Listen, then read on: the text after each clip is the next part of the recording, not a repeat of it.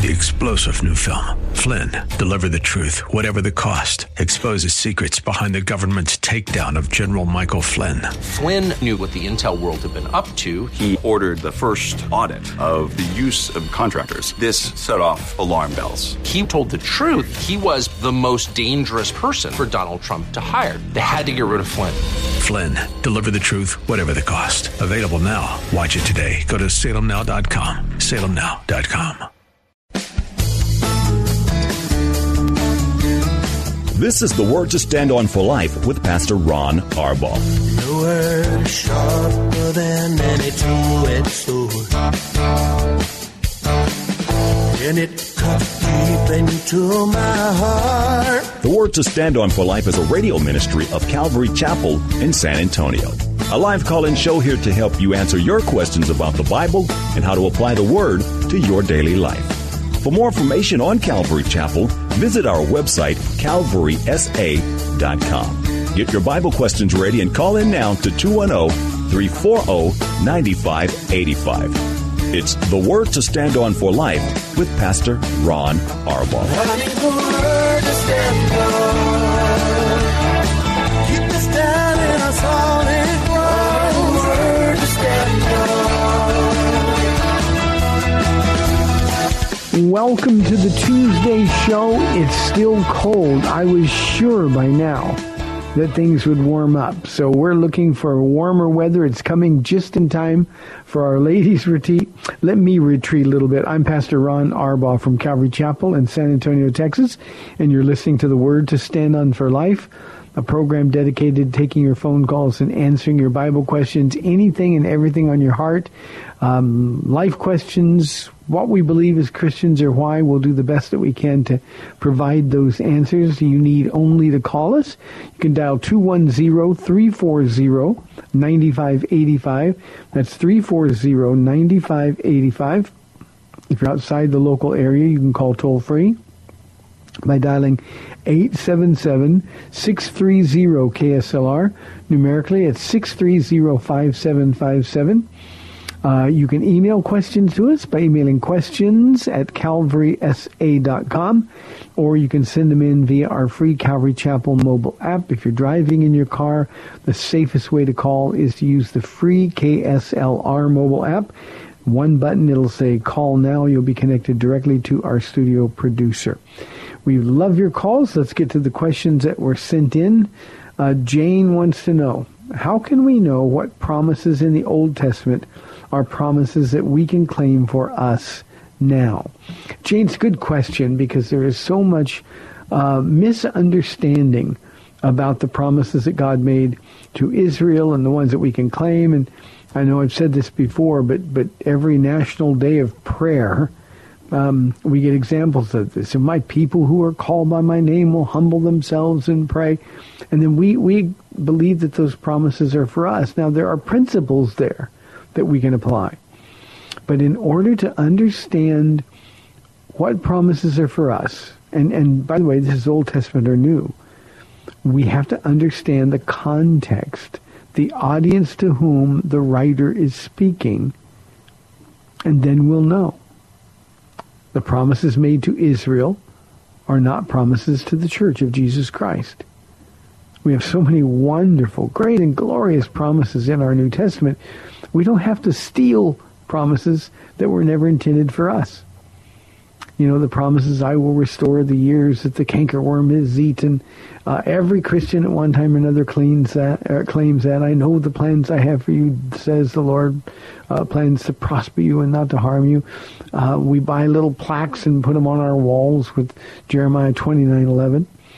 What we need to understand is the context of the promise, the audience the promise was given to, and that's how to understand. Again, there are principles that we can apply. If you humble yourself, will God do some work in your heart? Heal your heart? Of course he will. But we've got those promises in the New Testament. Jane, here's a couple of things that I would suggest.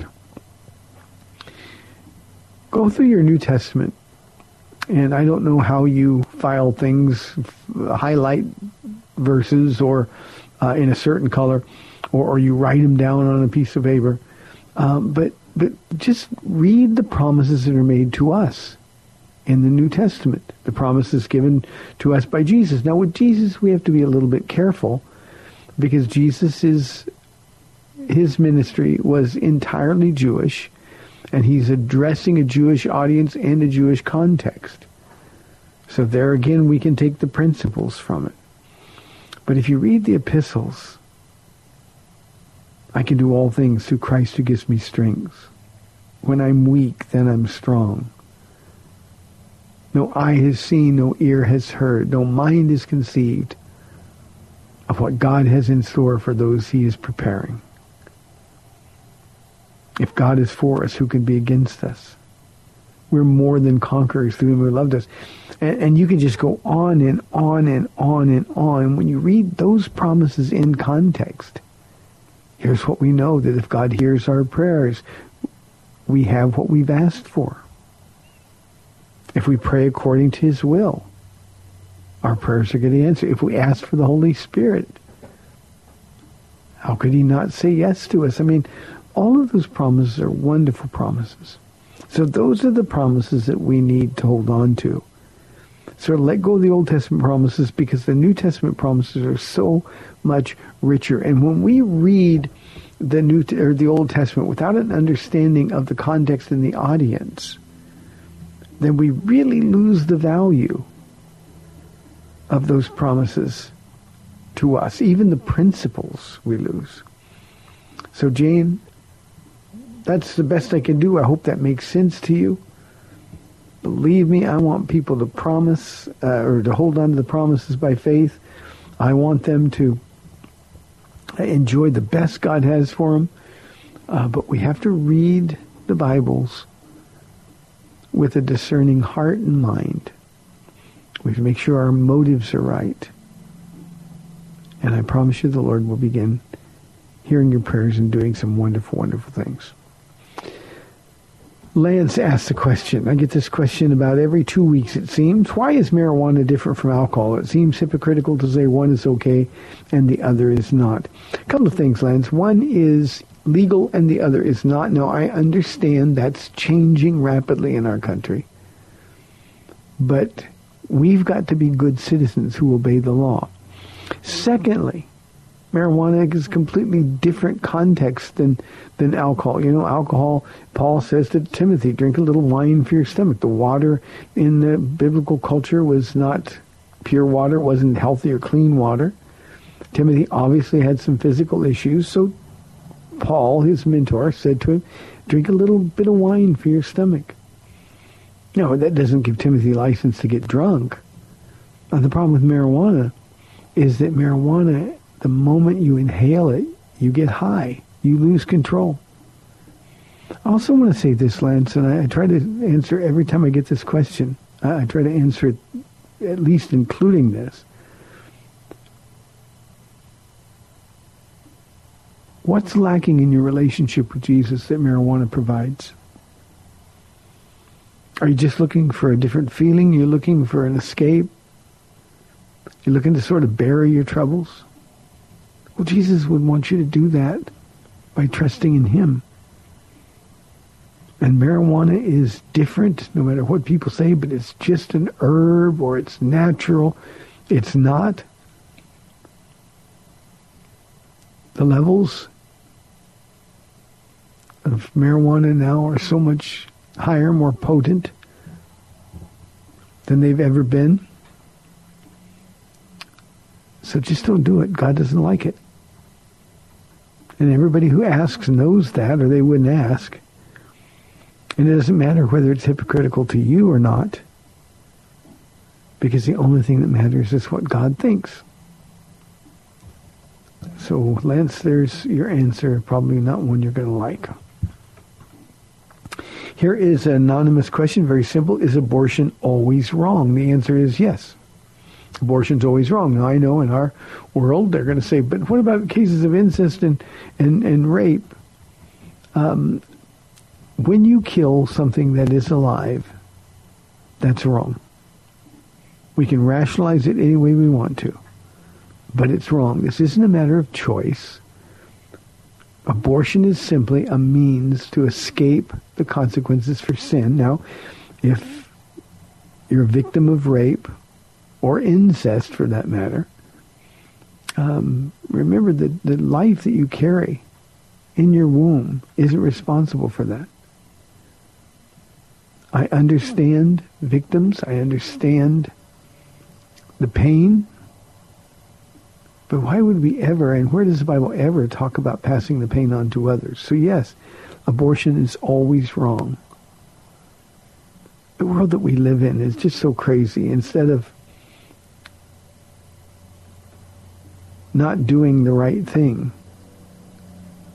we'd rather just make doing the wrong thing, and the consequences of that go away. So abortion is always wrong. It always will be wrong. And we Christians ought to be advocates for life. And that's the way to do it. By the way, let me take a little bit of a jag on this one, Anonymous, and everybody else who's listening. When I say that we're advocates for life, we ought to be active in supporting adoption ministries, foster ministries. We ought to be active in helping those who are down and out.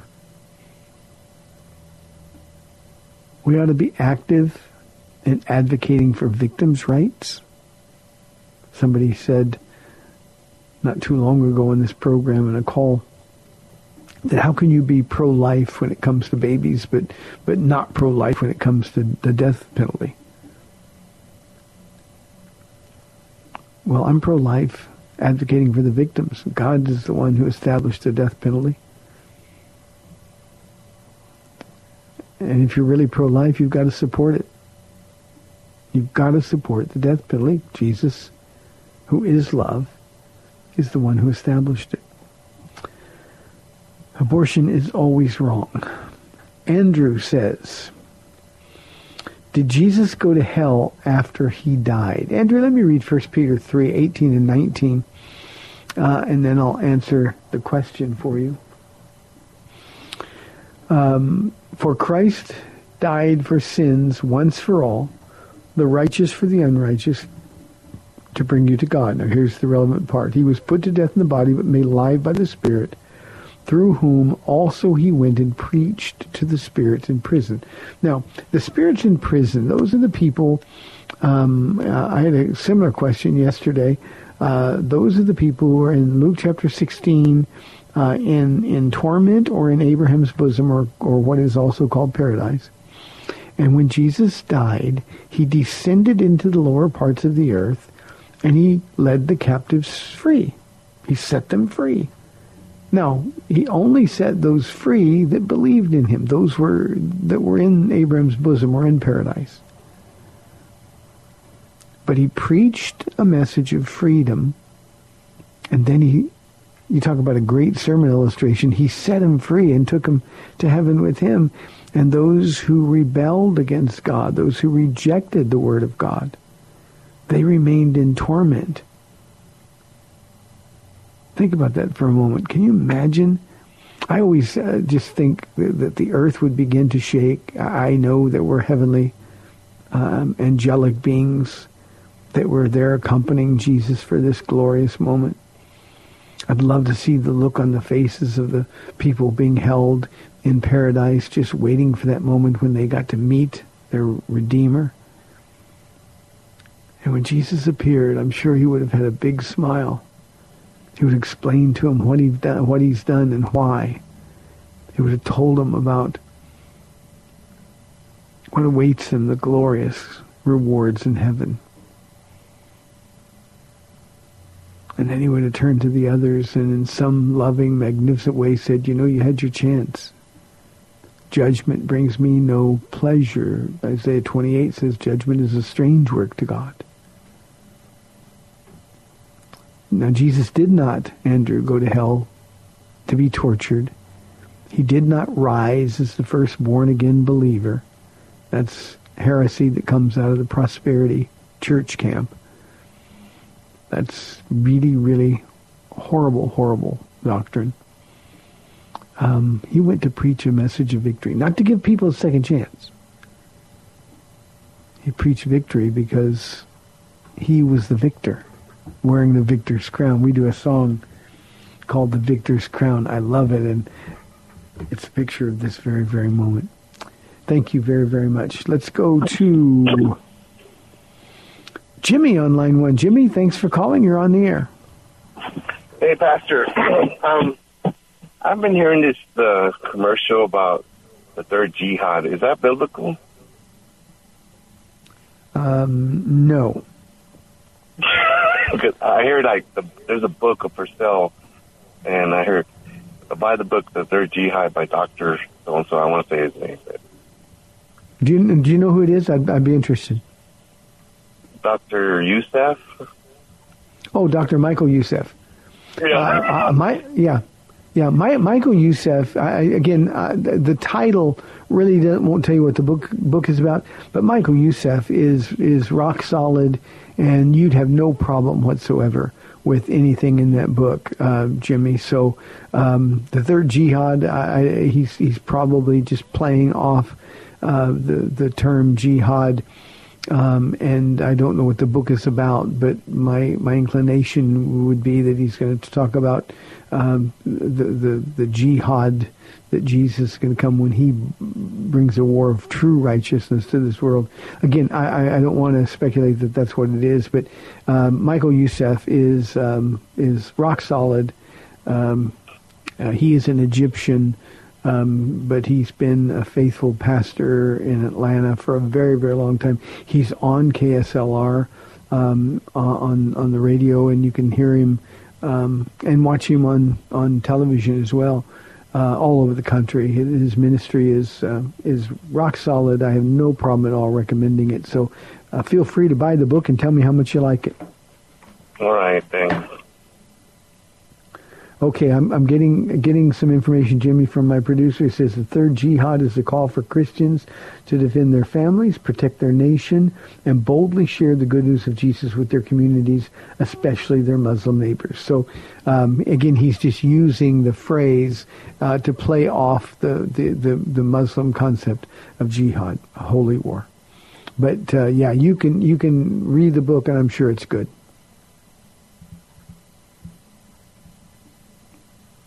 Okay? Yes, sir. Can you hear me? Okay, buddy. Yes, I got you. Yes, sir. Carry on. Bye-bye. Thank you. 340-9585 for your live calls and questions. It's always good when somebody is reading something and I can, without reservation, recommend him. I've never heard Michael Youssef say anything that I thought was doctrinally out in left field. So, enjoy. Here's a question from Beatrice. She says, a friend of mine is a professing Christian but is also an alcoholic. Could he be saved? Beatrice, he can be saved. Whether he's really a believer or not, that's between him and the Lord. Now, here's what we have to deal with when we deal with questions like this. Galatians 5 and 1 Corinthians chapter 6, they include a passage where it says that people who live like this, and then it describes certain lifestyles of sin. It says people who live like this will not inherit the kingdom of God. Those whose lives are characterized by unrepentant, continuing sin, he says, Paul does, will not inherit the kingdom of God. Again, it's in two places in his epistles. So what do you do with that? You know what I'm teaching through those passages? I don't dare soften it. I don't dare change the meaning of the passage. What Paul is saying is that the way people live identifies who they are. Now, there's a lot of professing Christians. Jesus said, many will say to him on that day, Lord, Lord, and he'll say, depart from me, for I never knew you. Now, if somebody is an alcoholic, it is possible for alcoholics to be saved. But if somebody continues to practice alcoholism, then if you really care for this person, you say he's a friend, then you got to say, how do you rationalize, how do you justify continuing to live the way you're living when Galatians chapter 5 and 1 Corinthians chapter 6 both say that people who live like you're living will not inherit the kingdom of God? I think, Beatrice, if you really care for this man, then you've got to address those questions with him. The same thing is true for any of the sins that are listed there. If somebody is continually blowing their temper and they're always angry, that's not the mark of a Christian. If somebody's living in a homosexual lifestyle and yet they claim to be Christian, their sin, their choices identify who they really are. I think the most basic thing to identify Christians that we've got to understand is that Christians have to agree with our Christ, our Jesus. If Jesus says something is bad for us and we ought not to do it, then real Christians are going to say, okay, Lord, I'm not going to do it. Now, I'm not talking about people who occasionally fall into these categories. I'm not talking about a homosexual or somebody who's attracted to the same gender. But they're fighting it, and maybe in a moment of weakness they give in, but then they hate what they've done and they repent of it. I'm not talking about them. We all fall into those categories. But I'm talking about somebody whose heart isn't pierced by when they sin. The question we had a few moments ago about marijuana. How can somebody brazenly do something that God says don't do? And the answer is always, well, it's what I want to do, and I don't think it should be wrong, but we don't get to make the rules. So pray for your friend, but challenge him as well, Beatrice. Challenge him as well. Ask him the question, if Galatians 5 or if 1 Corinthians 6 says that the way you're living is not typical of a Christian lifestyle, how do you justify continuing to do it? And if the Holy Spirit really lives in them, it ought to cause the fear of God to make them start questioning the choices that they're making. Paul writes to the church at Rome that sin shall no longer have control in our lives. If that's the case, ask him, why does alcohol still have control in your life? It's really important, Beatrice. Pray for your friend.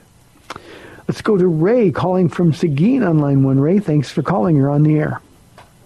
How you doing, Pastor Ron? I love you and Paula very much. I hear you every day. I listen to you on the drive home. Thank you, Ray. Just see if you could comment a little bit on divorce. I'm in my wife, and I've been out of town. I come back, and she just decided to leave the house after 10 years of marriage, just because I corrected one of her daughters because she had taken off and left the baby with us and decided to come home. And then I corrected her, and she just decided that, you know what, that's enough. And I've forgiven her twice. She's done this before. And I've forgiven her twice, taken her back every time. But now she went to file for a divorce, and I do love her very much. But I just want to know what God says about something like this, because, I mean, I love the Lord, and I just don't understand. Yeah. Ray, I'm so sorry for you. My heart breaks. We have situations like this develop all the time with blended families. I had a question last week on the program. Somebody didn't want her husband to discipline her children, and my response was, if you can't trust your children with this man you're marrying, you have no business marrying him. You're the man that God chose. If this is a marriage that was arranged by the Lord, I have no reason to suggest it isn't. You're the man God chose to be the godly father figure in this child's life. And when we find ourselves resisting that because, well, she's my daughter or he's my son and you don't have any right to correct him or to correct her, well, there's a marriage that got started off without the right counseling, first of all, and without the right commitment to serving God on his terms. Relative to the divorce, for her to choose her daughter over you violates the priority rules that God has given. You come first, the husband and the wife. When we have blended families, Ray, what we try to do is sit down with them in pre-marriage counseling, and we make sure they understand that everything changes now. Your children are no longer first in your life. Your husband is, or your wife is. And if they don't understand that, then there's got to be more counseling. We've got to let the Spirit of God move. Obviously, if you were an abusive father, that would be something different, but that's not the case here. It almost looks like she's made a choice between you and her daughter, and she's made the wrong choice. And the lesson that the daughter is going to learn from this is that what God really says doesn't matter. What matters more, family is stronger. I always think about Jesus when he was attracted this huge crowd, and his mother and his brother and his sisters came to get him because they thought he was out of his mind. And they told him, Master, your mother and your brother and your sisters, and they're out there, and they want to come and get you. And Jesus said, who are my mother and my brother and my sisters? Those who do the will of God. So, Ray, I'll be praying for you. I hope that I'll get one more verse for you on the other side of the break. Hey, you're listening to the Word to Stand Up for Life. We've got 30 minutes left in the program. We'd love to have your live calls and questions. We'll be back in 2 minutes.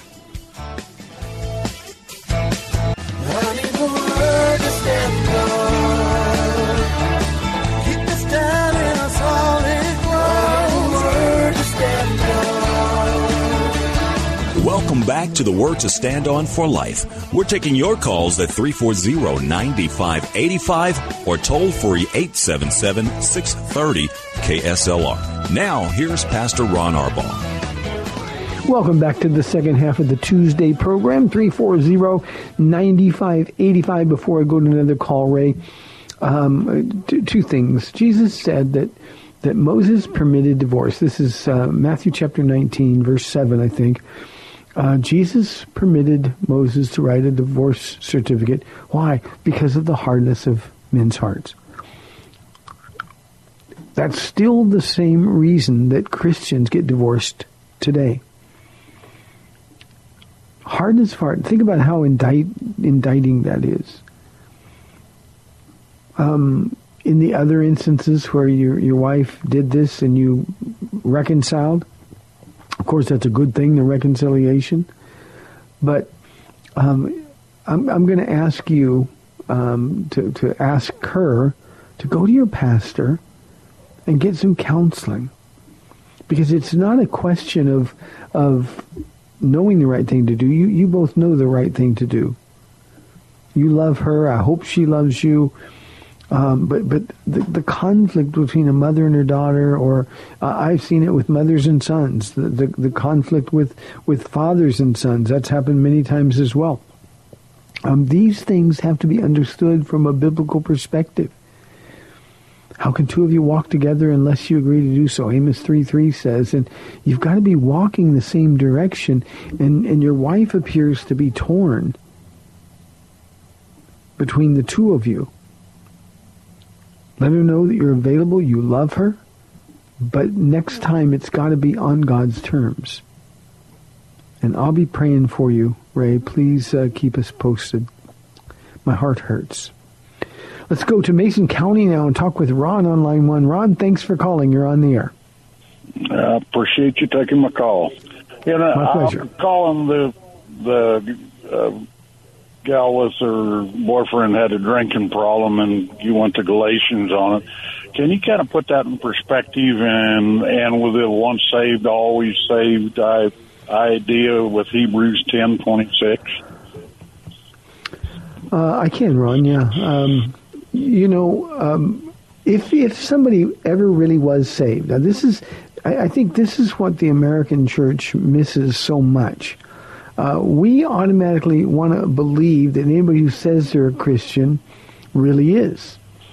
And the idea that when we meet Christ, our hearts have to be changed. We can't continue to live the same kind of life that we've always lived before we met Christ, and then all of a sudden, well, yeah, I'm a Christian, I believe in Jesus, but he hasn't changed you. And I hope this makes sense to you and to everybody listening, because the thing that we need to understand is that our choices to sin identify who we really are. Now, I'm not talking about an occasional sin. I'm not talking about having a weakness in our lives, but I'm talking about the willful continuing sin, which is what's described in 1 Corinthians 6 and Galatians chapter 5. The man or the woman that can sin willfully and feel no conviction, without feeling compelled to change, well, that's a person whose heart hasn't been transformed. It doesn't matter what their brain believes. What matters, and Ron, you know this, you've called here before, and your heart is always on your sleeve, and it's a good place for it to be. But you see, when we meet Jesus, we change. We can't say, okay, I met Jesus so I can keep drinking, or I can hold on to this sin or that sin. When you really meet Jesus, you want to let go of the things of this world. Again, nobody does it perfectly, and many of us struggle with areas in our lives. But the man or the woman who can sin continually and think nothing of it, that's a heart that's hard as a rock. So it doesn't mean that somebody who's really saved loses their salvation. That's not the context there at all. What it means is that I can identify a Christian, a real believer, by the choices that he or she makes. Now, there's always exceptions that prove the rule. There's people that give in. There's people that are weak. There's people who aren't close enough to Jesus. And Paul writes to the church in Corinth, one of the passages talking about, and it was a carnal church, but he calls them brothers, saints. But the man or the woman who really meets Jesus cannot be the same as they were before they met Jesus. 2 Corinthians 5:17 says that if anyone is in Christ, he, or I would add she, is a new creation. The old is gone, the new has come. And I think we've been sold a bill of bad goods in the Western church, Ron. I think what we've got is a whole bunch of people that answered an altar call. They had an emotional moment, but they never really laid their sin down before Jesus. And you see, we don't really meet him until we do that.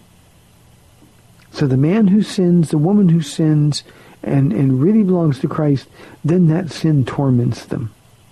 They hate that sin. And the Holy Spirit's always knocking on the door of their heart.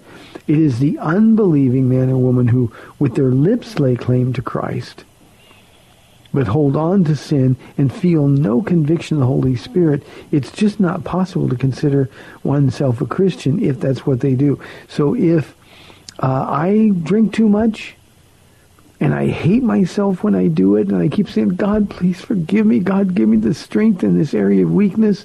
That's because I'm a believer. But if I am a man who drinks too much, you say, it's okay. We're free in Christ. Well, that's not a man who really has met Jesus. I hope that makes sense to you, Ron. Does it make sense?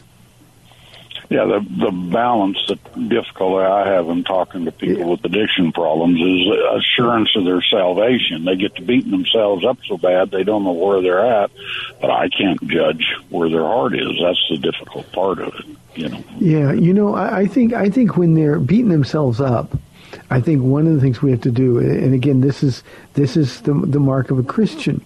We can take them to Romans chapter 8, verse 1. There's therefore no condemnation in Christ Jesus. Are you sorry you did it? Yes. Are you not going to do it anymore? I'm going to try my best. Then, okay, there's no condemnation. And here's a real key. Jesus said, if you abide in me, I'll abide in you. And often, Ron, what I find in counseling sessions with people who are as you described, I'll just say, you know what the truth is, when you chose to sin, you left Jesus behind. You weren't abiding in him, and he's not abiding in you. Unless he's abiding in you, you have no power over sin. But a lot of Christians don't understand that sin has been disabled in their lives. They're sure going to be tempted, and there's still going to be things that they don't want to do, but they end up doing.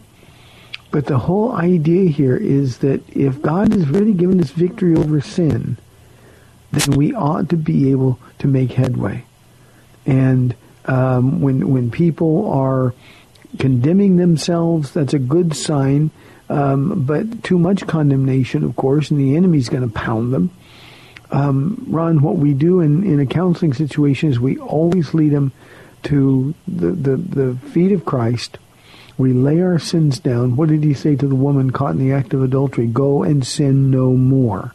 Yes. He chased the man at the pool of Bethesda, or Bethsaida rather, and the next day caught him and said, now stop sinning or something worse will happen. And just too often in the Christian church, we want people to feel good instead of we want them to be good.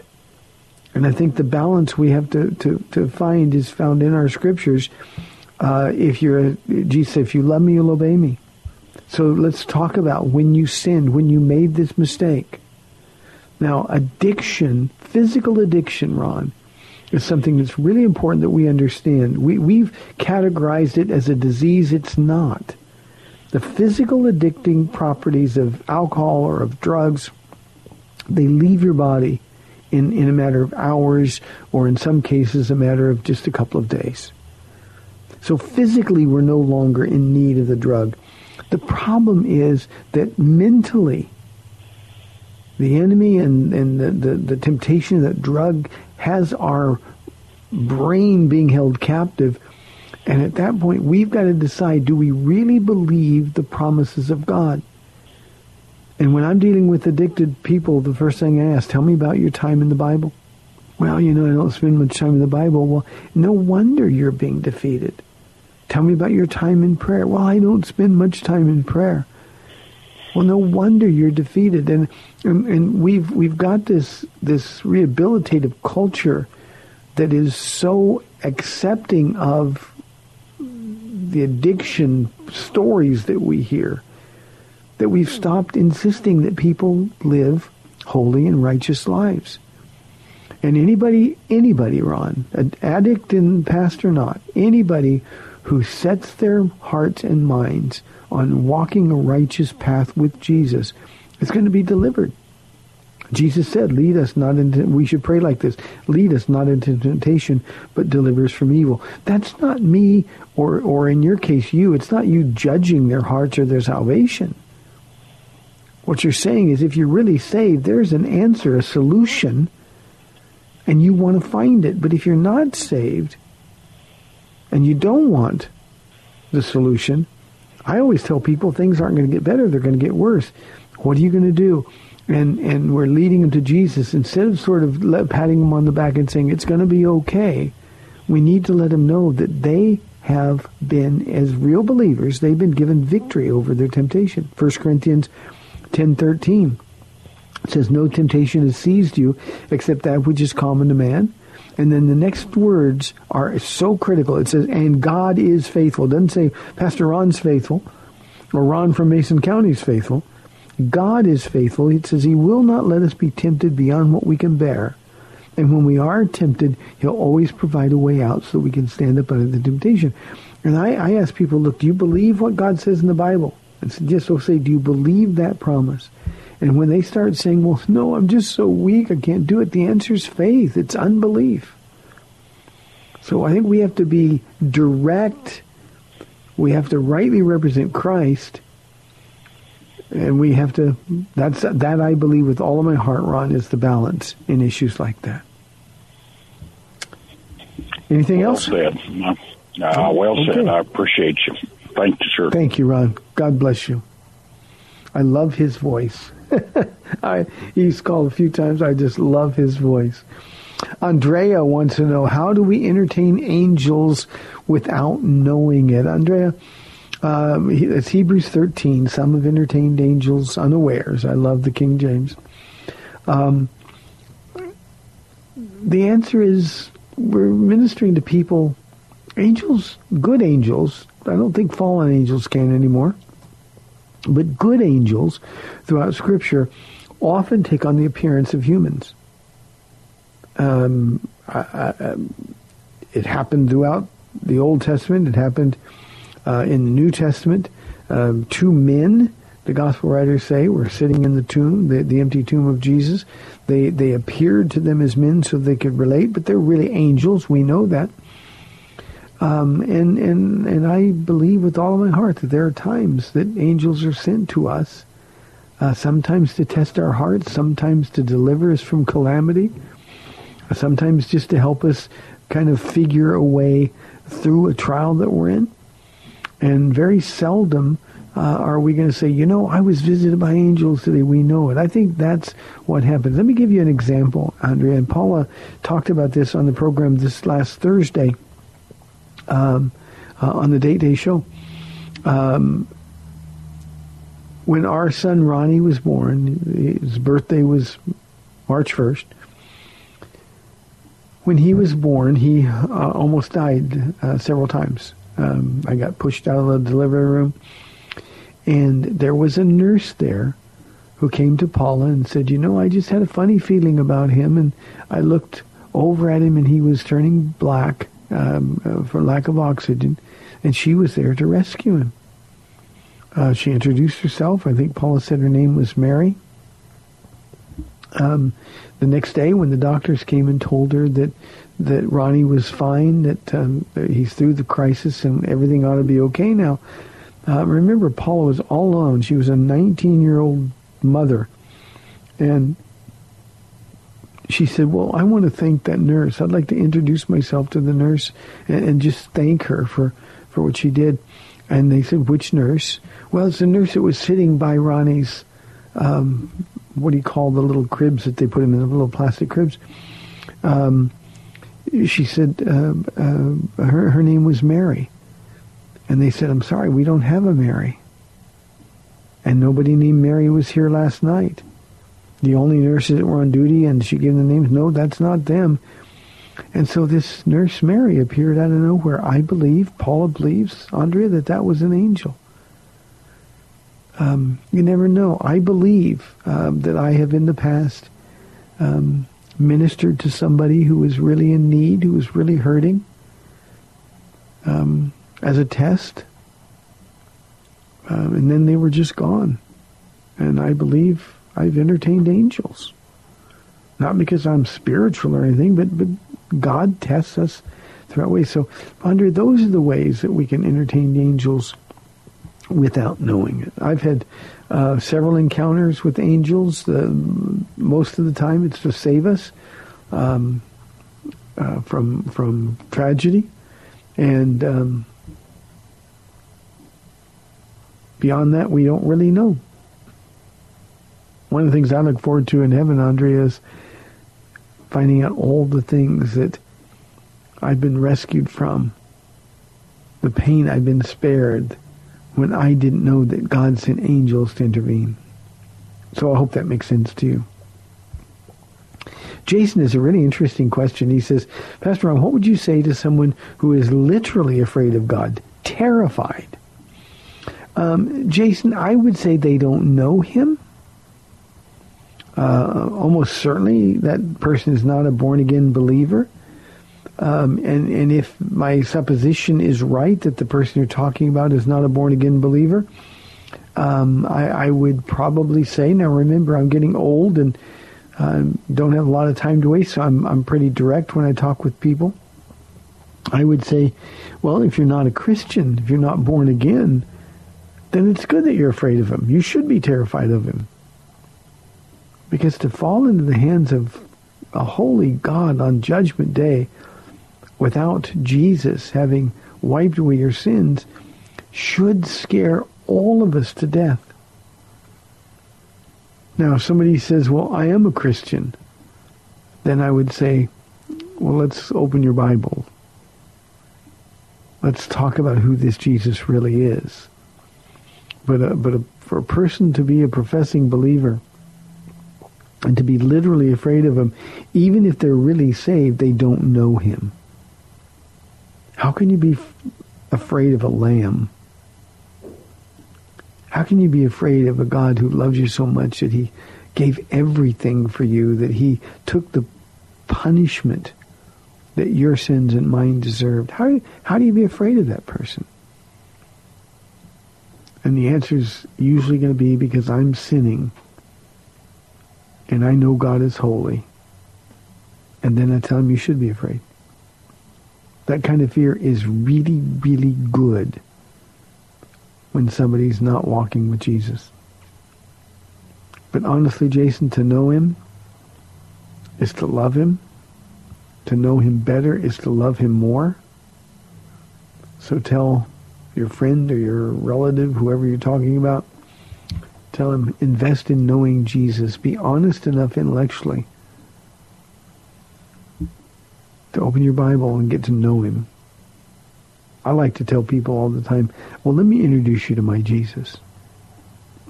Because my Jesus isn't angry. My Jesus isn't impatient with you. My Jesus loves you and proved it. And right now he wants to wrap his arms around you and convince you of that. And usually when people resist at that point, Jason, it's because there's sin they're holding on to certainly tighter than they're trying to hold on to Jesus. 340-9585. I think we still got time for a call or two. Here's a question from Michael. What can I do to get a family member out of the false prosperity movement? Michael, all you can do is tell them the truth, show them the scriptures, and then there's nothing else you can do. Pray for them, but there's nothing you can do. Certainly you don't want to argue with them. You don't want to come off as being self-righteous. You just tell them that what you know about Jesus isn't true. And you're listening to people who are going to hurt your walk with Jesus. He doesn't want you to be rich. He doesn't want you to be healthy.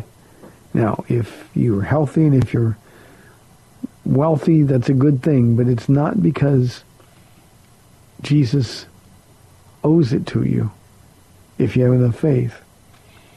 I think you've probably heard, Michael, based on asking the question, that when I first got saved, I'd made such a mess out of my life that I wanted, I needed money. There was nothing else that was going to help me out of this fix I was in.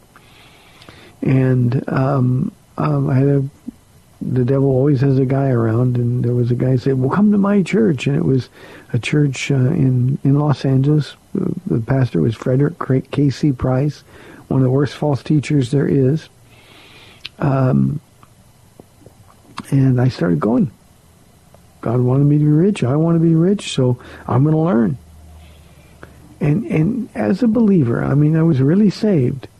As a believer, even as he was preaching it, no matter how badly I wanted to believe it, even as he was preaching it, I knew it wasn't true.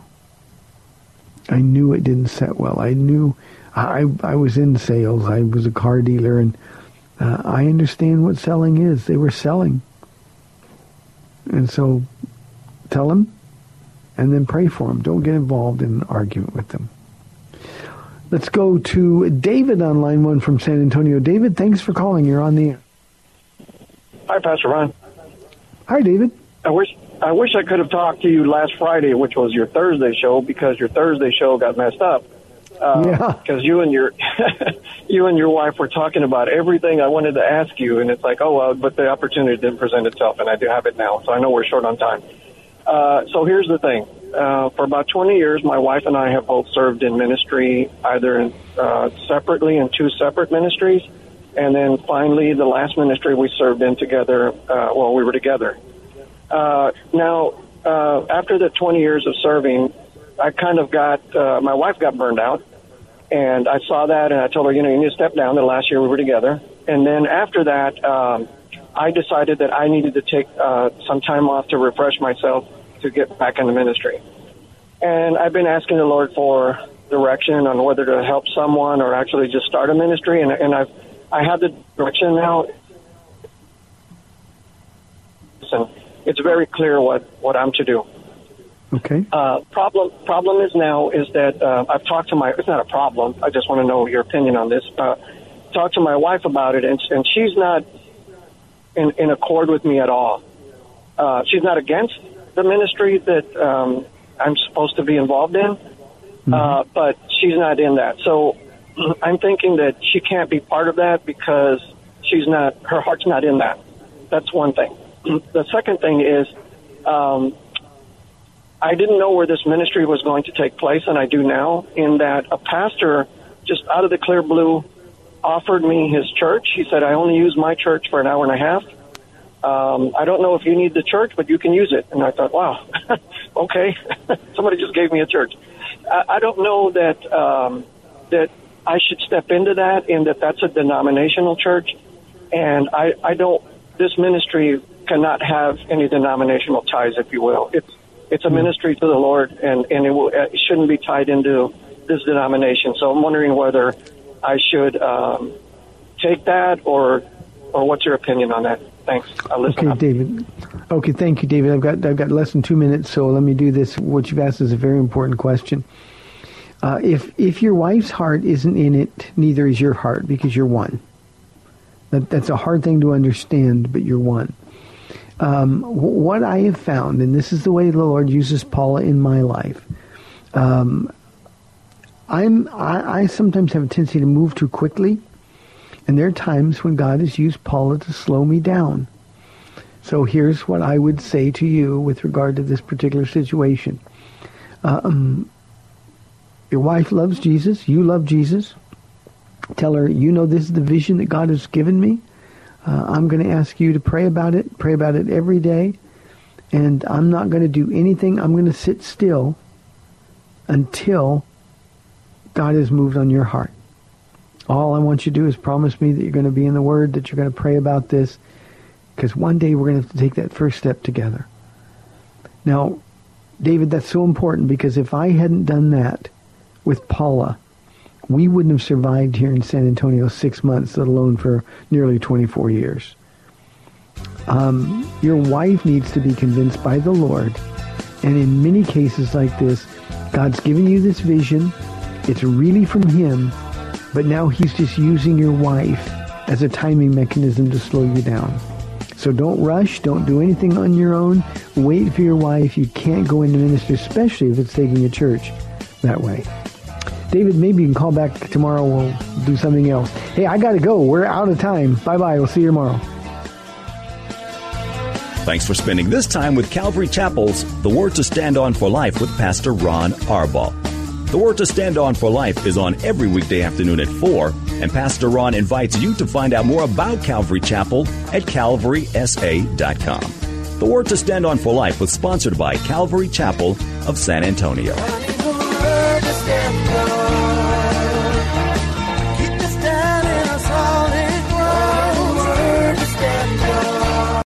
Three-star General Michael J. Flynn, head of the Pentagon Intelligence Agency, knew all the government's dirty secrets. He was one of the most respected generals in the military. Flynn knew what the intel world had been up to. He understood its funding. He ordered the first audit of the use of contractors. This set off alarm bells. The explosive new documentary, Flynn, Deliver the Truth, Whatever the Cost, uncovers the facts behind this scandal. Flynn told the truth. He was the most dangerous person for Donald Trump to hire. I find out the worst enemy that I'm going to face in my life is right here in America. They took my assessment and they wanted me to change it. And I was like, I'm not changing it. They had to get rid of Flynn. With in-depth interviews, archival footage, and never-before-seen personal records of the man behind the headlines. I just felt like I was drowning. Flynn, Deliver the Truth, Whatever the Cost. Available now. Watch it today. Go to salemnow.com. salemnow.com.